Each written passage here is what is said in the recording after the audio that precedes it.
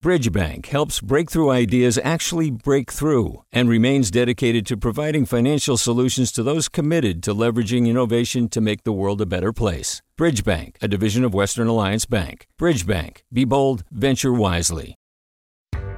Hi there, I'm Randa Abdel-Fattah from Throughline. If you're listening to this podcast, you know that KQED produces exceptional storytelling that keeps you informed, inspired, and entertained. Their podcasts cover issues from your neighborhood to the entire country and everything in between. Support this work today.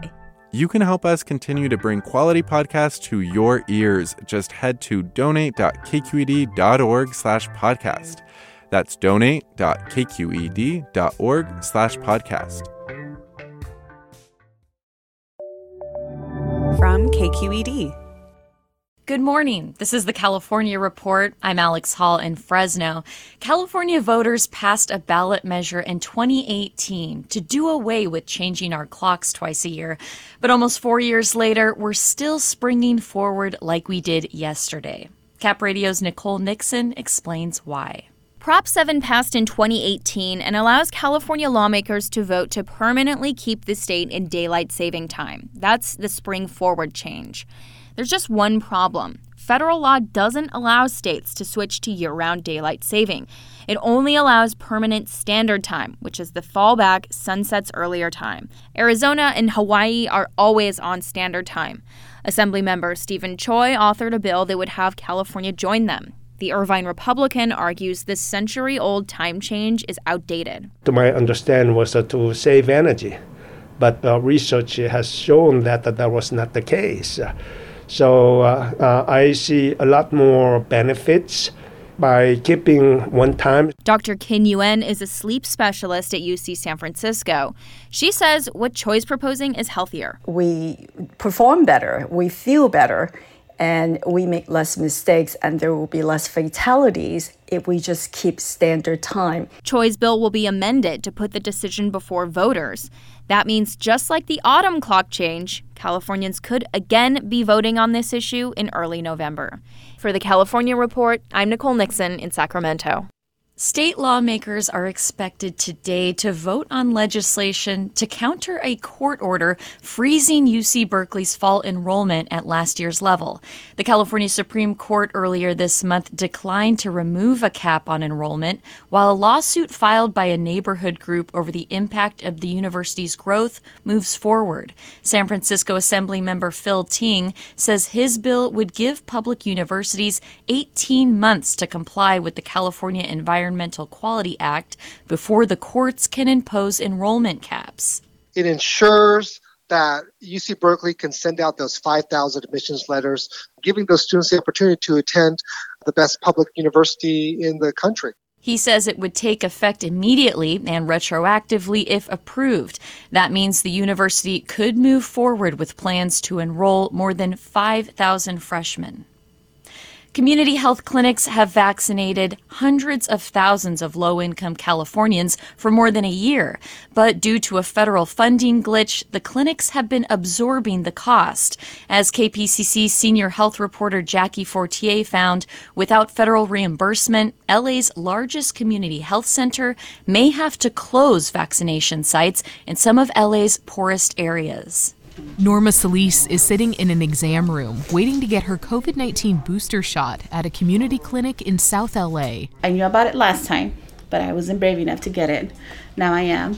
Her mom told her about St. John's Family Center when she needed care a few months ago after losing her job and health insurance. Now Solis is getting boosted to apply for more jobs. 99% of the jobs do require the vaccine, so not only is it the right thing to do, but it's also the professional thing to do if you're going to be working around other people. Medical aide Brianna Kirby gently pulls Solis's sleeve out of the way and gives her the shot. Perfect. So 15 minutes for observation in the lobby, okay? Community health clinics like St. John's have been the backbone of coronavirus vaccination efforts in LA's low-income neighborhoods.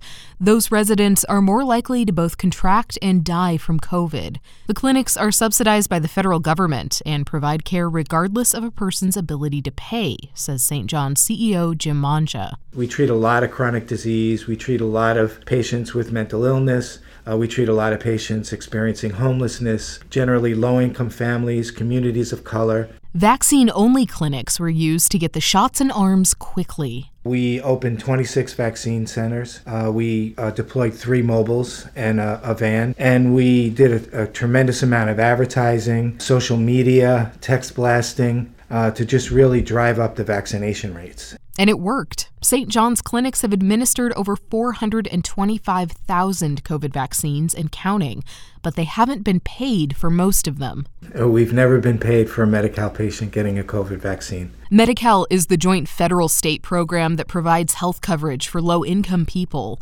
Usually, health clinics like St. John's get reimbursed for the cost of each Medi-Cal patient's visit, but there was no way to bill Medi-Cal for just the shots. We are owed over $6.5 million for administering the vaccine to Medi-Cal patients. It's estimated LA's 58 community clinics may be owed tens of millions of dollars for vaccinating low-income Angelenos. It's very disappointing. We started doing widespread community vaccination in January of 2021. It's now 2022, and we haven't received a single dollar. What's going on? The system should work better. Barbara Ferrer is the director of the LA County Department of Public Health. We wrote letters back in September asking for this issue to get resolved. The federal and state agencies in charge of Medi-Cal had crafted a new payment structure. Ferrer asked that the plan get approved quickly so the clinics could be paid. That was 6 months ago. She hasn't heard back. In the middle of a pandemic where you have all the disproportionality that we've seen play out in poor communities and Black and brown communities, not to be able to pay these folks seems more than misguided. It seems unconscionable. On the ground, the situation is dire. More than a year of paying for medical personnel to give the shots, security, masks, and gloves.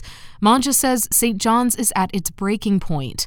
Without the money, he warns, vaccine clinics will close April 1st, and 200 workers will be fired. We have a whole plan come April for the pediatric vaccine in partnership with school districts around the county. And so all of that will be shut down. That includes 2 vaccine sites at Compton Unified and 6 at LA Unified Schools. April is also when students in kindergarten and pre-K should become eligible for the vaccine. The federal agency, meanwhile, says the application is still under review. But even if it's approved soon, dispersing the money will take time. Time that these vaccine clinics just don't have. For the California Report, I'm Jackie Fortier in Los Angeles. Hi, it's Terry Gross, the host of Fresh Air. We bring you in-depth, long-form interviews with actors, directors, musicians, authors, journalists, and more. Listen to our Peabody Award-winning Fresh Air podcast from WHYY and NPR. Hey, it's Avery Trufelman, host of Articles of Interest. And I've got to say, I've been a fan of KQED ever since I was a little kid, and I would come out to San Francisco to visit my grandma. It was just what we'd always turn on every time we got in the car, every time we were making dinner and turning on the radio. It was always KQED. And then over the years, I've become a massive fan of KQED podcasts because this is local reporting at its best. These are answers to questions you've always wanted to know, interviews with exciting, unusual voices, necessary journalism, all told with love and care and artistry. And did you know that a majority of KQED's funding actually comes from members? It's just people like you and me supporting the programs they love, while also getting access to cool events, behind-the-scenes footage, and so much more. If you want to sign up and be a part of this amazing community, visit donate.kqed.org/podcasts to become a member today. That's podcasts with an S. Thank you for listening, and thank you for your support. As gas prices soar, a new bill would require oil refiners in California to publicly disclose how much they pay for crude oil and their profits from making and selling gasoline. Los Angeles State Senator Ben Allen says he authored the legislation to shed light on why the state's drivers pay more at the pump. So today we're asking the oil companies on behalf of California drivers, let's end the games of smoke and mirrors, open your books, show the public your true cost of doing business. Gas is $5.74 a gallon on average in California. That's the highest price in the country, according to AAA. A spokesman for the Western States Petroleum Association says it's reviewing the bill, but that the higher cost of gas here is partly due to the state's regulations and taxes. High school students across the state have been walking out of class to call for change in how administrators handle sexual assault claims. In Humboldt County last fall, students protested for 3 straight days. Months later, some students in the rural town of Fortuna say they're still grappling with the fallout of speaking out. KQED's Holly J. McDede reports. Students say Fortuna is not a place where a whole lot happens. It's a rural community surrounded by redwoods and cannabis farms. A relatively small town where everyone knows everyone. Like, if you're not born and raised in Humboldt County, you're like nothing up here. It's very weird. Zelia Couchsand is 17 years old, and she was born in Santa Clara, but moved to Humboldt County over a decade ago. She's outspoken and has a way of sounding upbeat, even when talking about really painful experiences. Football is a huge deal in Fortuna, and the school's principal is also the school's assistant football coach. Fortuna High, we thrive off football, I guess. That's our whole little town. That's what we are. Last August, one of Zelia's friends told her a football player sexually assaulted her. The football player messaged Zelia telling her to mind her business and that his family's reputation could be ruined. When word spread, classmates took sides. The Humboldt County Sheriff's Department said they began investigating after the school notified them about the assault. I just got sick, I think was my main thing. The principal, Clint Dewey, did not respond to requests for comment. Zelia's friend ended up leaving the school, but Zelia says boys continued to harass her. Then in February, she says the alleged perpetrator approached her in the halls and called her a liar and attention seeker. Zelia met with the vice principal. I cried in his office. I told them I was scared to be out of school. Zelia said it felt like she was in trouble for what happened. So the next day, she wore a t-shirt with the first name of the alleged perpetrator scribbled in marker, along with words from a text message he sent related to the assault. Sherry Riggs is Zelia's guardian. She says she got a phone call from Zelia later that day. And she is hysterically crying, and I said, "Where are you? And what happened?" And she said, "I'm at school and I got suspended for 3 days." And I said, "Okay, why are you crying?" Zelia told her she was crying because she didn't see the boy who she says harassed her and assaulted her friend receiving any discipline. Riggs hurried to the school to meet with the principal. I'm old. I have 4 kids. I've talked to a lot of principals. Never in my entire life have I been talked to and yelled at. He's like, "This is going to be short and sweet and you're going to get the hell out of my office." Again, Dewey did not respond to requests for comment. Zelia is Native American, a member of the Bear River Rancheria tribe. So Riggs called Zelia's tribe and several members joined them for a virtual meeting with the principal. He said, "She just wore that shirt to instigate a problem." I said, "That's your opinion." She wore that shirt as armor to walk into a situation where she's harassed daily, and that made her feel strong and empowered to go to school. Zelia was still suspended, and she did not see the young man who she says harassed her face any discipline. Riggs filed a complaint with the district against the principal for unlawful discrimination and retaliation. She's doing what's right. She's standing up for herself and what's right, and she's not going to back down to you. Riggs' daughter, Tiara, is best friends with Zelia. They're inseparable. Tiara and a group of classmates protested the suspension. They walked with signs around the school because they were afraid of getting suspended for cutting class if they left campus. And it's just crazy to watch how divided our school has actually become after this. If they could, Tiara and Zelia would transfer to another school, but the alternatives are far away. So for now, the two are doing what they can to support each other. For the California Report, I'm Holly J. McDede. You, of course, go to the library for books and information.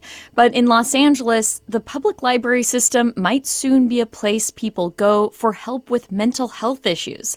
From LA, KPCC's Robert Garrova explains.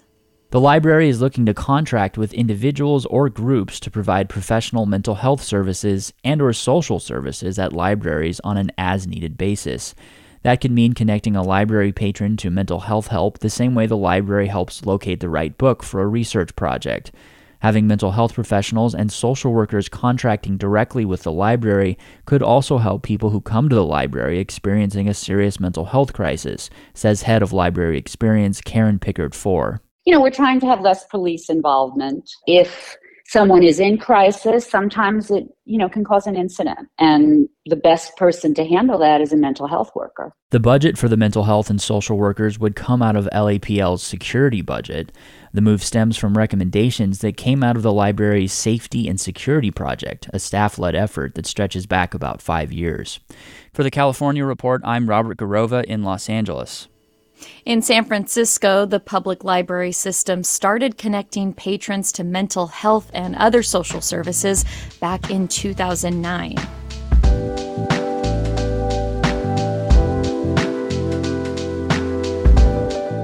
And that's the California Report for Monday, March 14th. We're a production of KQED Public Radio. I'm Alex Hall. Thanks for listening and have a great day.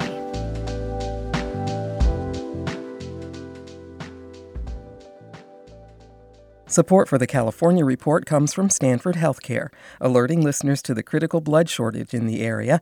Now's the time to donate blood and make a difference. StanfordBloodCenter.org. The Wesley Foundation, investing in California's underserved youth.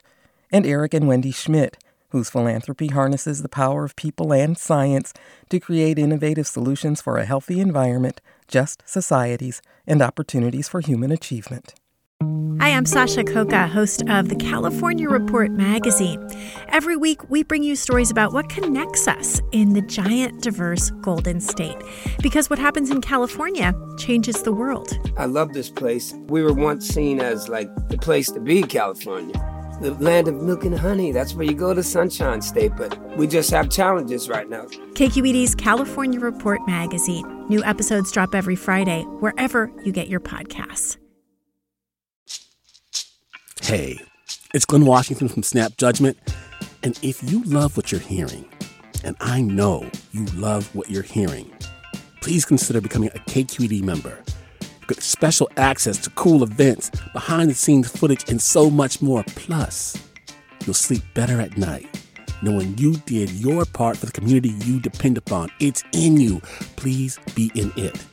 Visit donate.kqed.org/podcasts to sign up now.